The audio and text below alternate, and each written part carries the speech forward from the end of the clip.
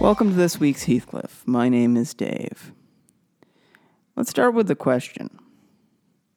What's funny?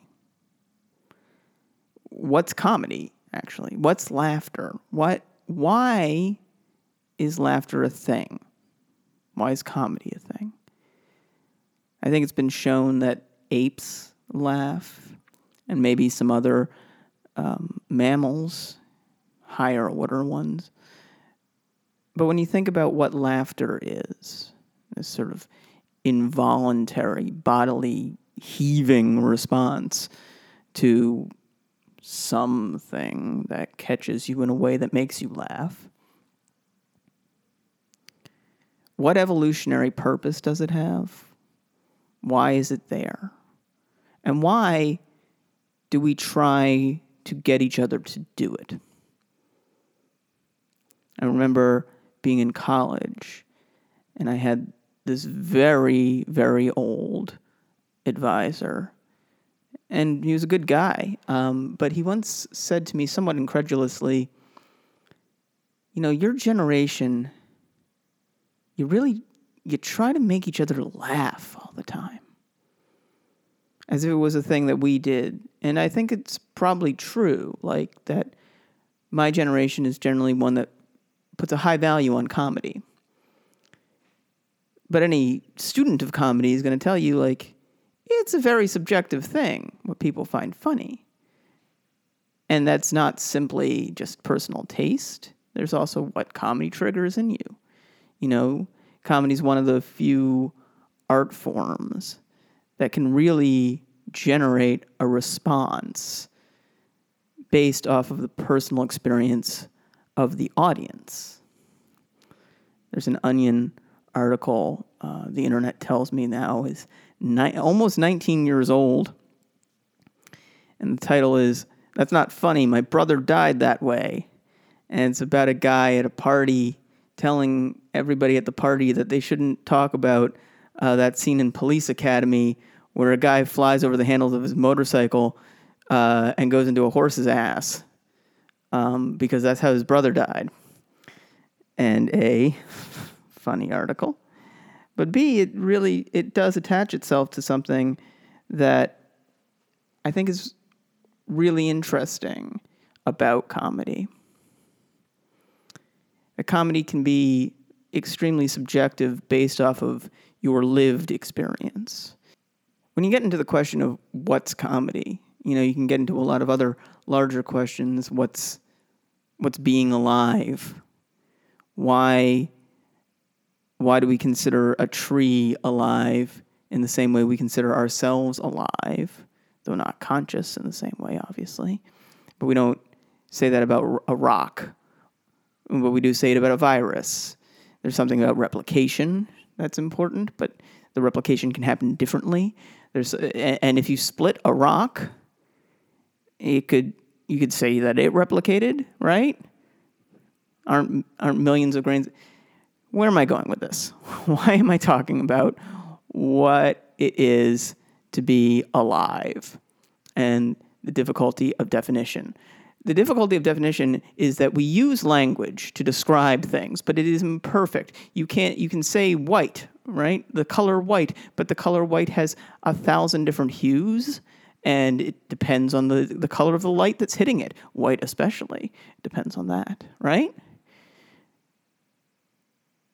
Alive, depends on a number of factors. We have creatures that can make themselves appear to be dead in most important ways for years at a time.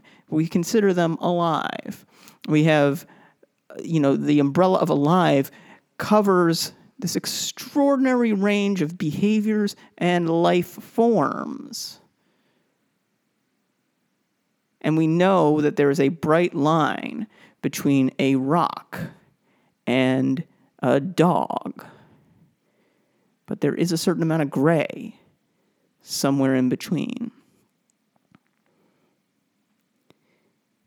I remember when I was young, my parents showed me Steve Martin's Saturday Night Live bit, the King Tut dance bit, and I found it unintelligible. I did not understand it at all. They were laughing like loons, you know?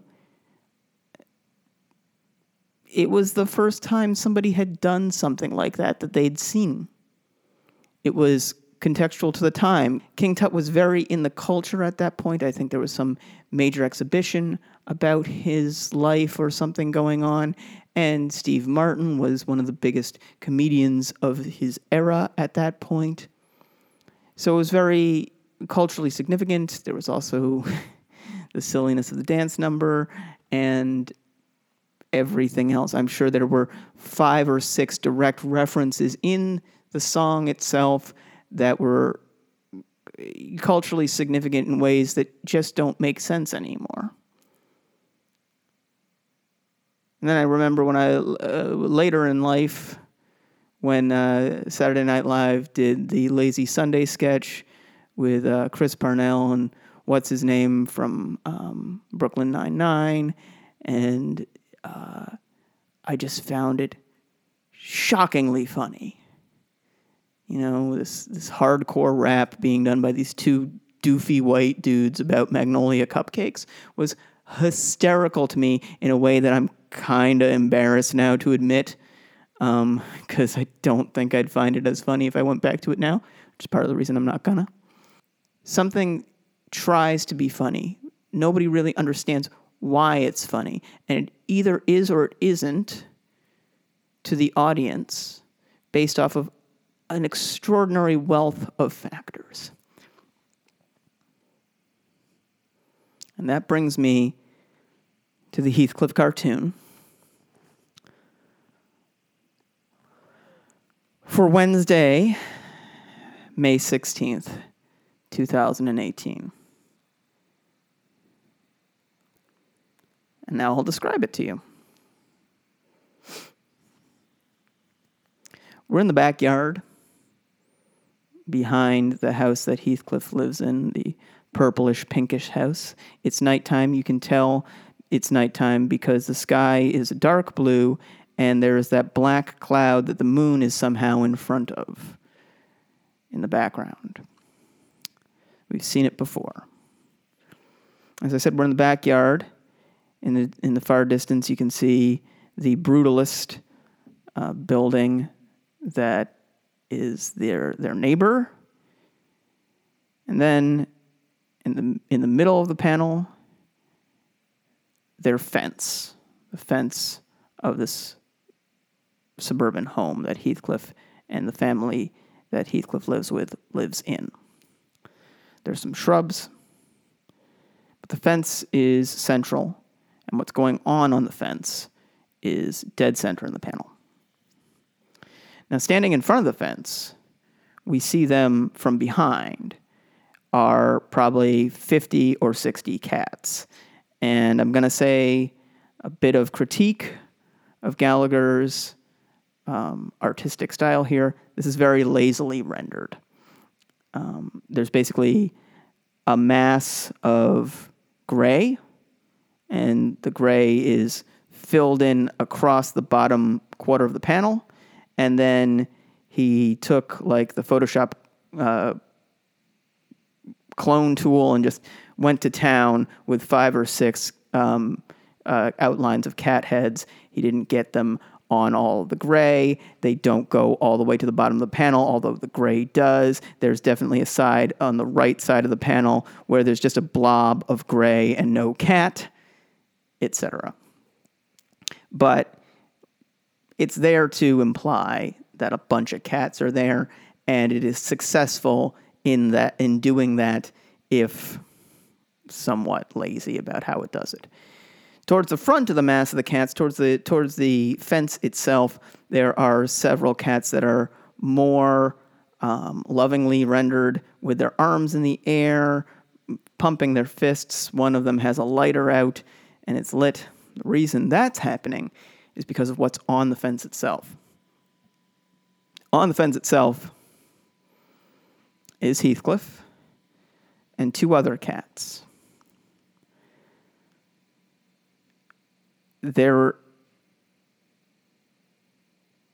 I'm trying to figure out what I can say about what they're doing. So Heathcliff is holding a red guitar. Another cat is holding a blue, probably a bass. It's got a longer neck. And another cat is seated at a drum set. Heathcliff and the blue bass cat are depicted as being in front of the drum set, despite the fact that they are standing on a fence, which only would be about an inch thick. Somehow this is all balanced on this with some ability for something to be in front of the other. Fine, whatever. So they're in a band. There's a couple speakers. Looks like they're playing their instruments. There aren't any microphones, which is odd. So I guess they're an instrumental-only band, and shockingly popular for that, though Heathcliff is never shown to be speaking, so. All three of the band members are wearing egg costumes. So they're all wearing egg costumes. There's a large yellow backdrop behind them that's been erected, sort of like, you'd see at a concert that like has the band's logo on it. And this, in huge red letters, says Dumpty. And that is also what's written on the drummer's bass drum, where the Beatles would be. It says Dumpty there as well. We can presume, therefore, that this band's name is Dumpty. I assume a nod to Humpty Dumpty. Now, like I said, in the background, the family house that Heathcliff lives in is seen. And in one of the upper windows, we can see it's illuminated. In the back, is sort of standing behind the window pane are the elderly man and woman who live in the house. Standing in front of them, leaning out of the window, is the small child that Heathcliff lives with. His mouth is open. He's wearing a blue shirt. He provides the caption to the comic by stating, "They're blowing up."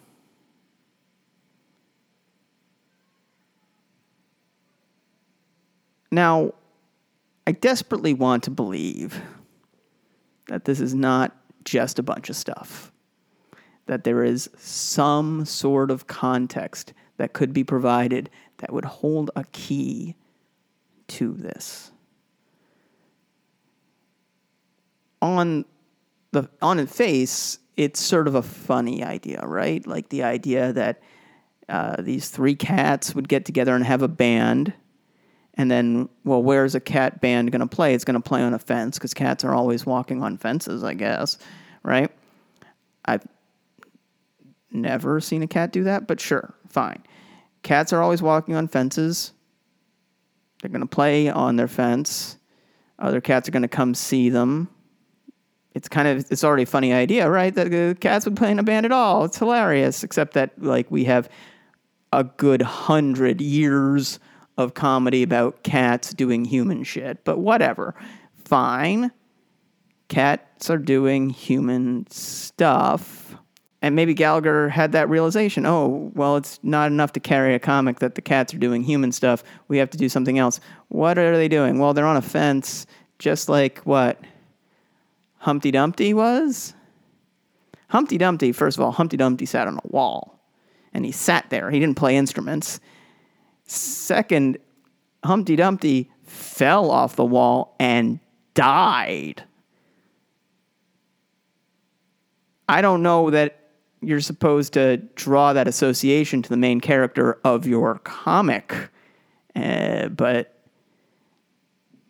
I mean, maybe Gallagher is secretly saying here that this is not something he wants to be doing, that he wishes that Heathcliff would fall off this wall.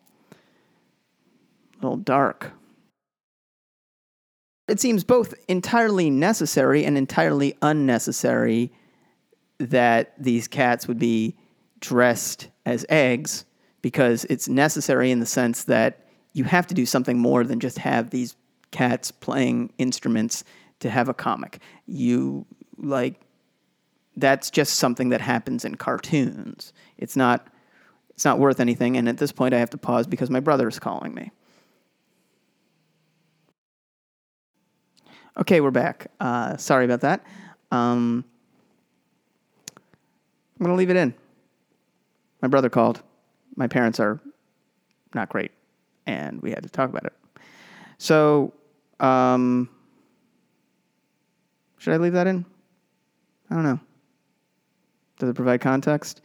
Ew, don't attach that to the start of the thing, Dave. Ew, gross. Anyway, my parents are sick and getting sicker, and so we had to talk about that, and sorry to interrupt this stupid podcast about Heathcliff Comics with that bit of reality. It is necessary that these cats be dressed as eggs in the sense that these cats need to be doing something besides just pretending to be humans, because cartoon cats do that. That is like rule 1 of cartoon cats. They pretend to be humans. Or they have human-like... So,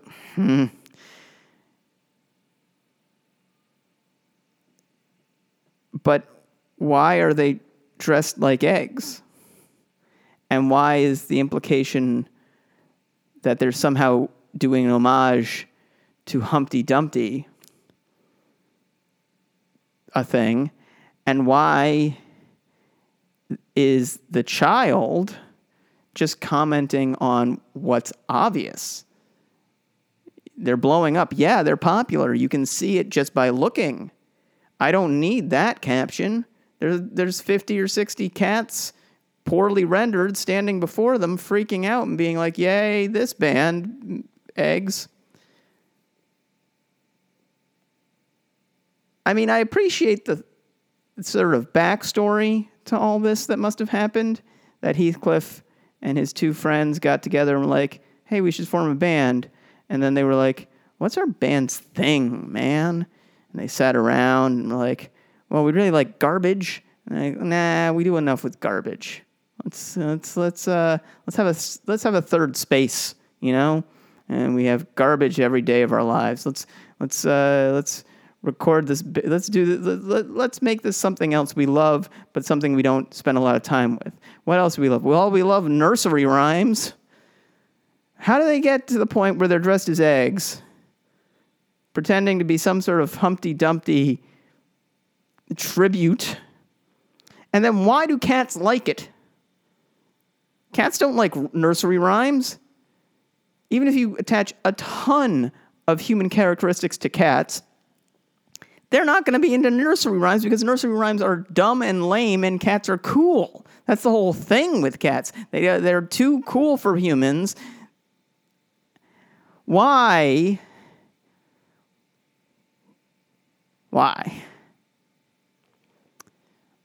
You know, we've hit that point that we hit pretty frequently on this podcast where I run out of words. And I just am sort of left making syllable noises and saying why, because I don't understand. I feel like there is a context to this. I feel like I'm reading something from a very long time ago. Like, have you ever read Shakespeare and been like, this is cool. I like this guy. He's got a lot of, like, cool language. And then you read, like, the history of Shakespeare, and he's, like, making all kinds of political statements with Julius Caesar and stuff like that. And you're like, oh, wow, this is a whole lot here that I wouldn't get just because of the time that I'm in. Or have you ever seen like comics from like the 1930s where everything is rendered kind of weird and they're all speaking in slang that you don't get, and there are characters that they definitely seem to recognize that are like minor political characters from the era, but they're all talking about them in ways it's like, we all understand what we're saying now. And as a reader now, you're like, I don't know what this is. That would happen all the time with Warner Brothers cartoons. You know, if you grew up on Looney Tunes, which I did, like they'd all be like talking about Hitler or freaking out about like Joe DiMaggio or whatever, and you only have sort of like, as a kid, the barest idea of what was going on. You know, Winston Churchill would stumble through in the background or something, and there'd be an implication he was a drunk, I guess. Anyway, I feel like this is saying something, this cartoon. I really want to know what. But it exists past this veil of my understanding, at least for tonight. So I'm just going to leave it there. Thanks as always for listening. As always, I hope you have a great week. And as always, please do not rate or review this on iTunes or whatever podcast device you use. But instead, if you like this, tell a friend or email me at yourpalgarbageape@gmail.com and tell me anything you want at all. I'd love to hear from you. And thanks again. Talk to you soon.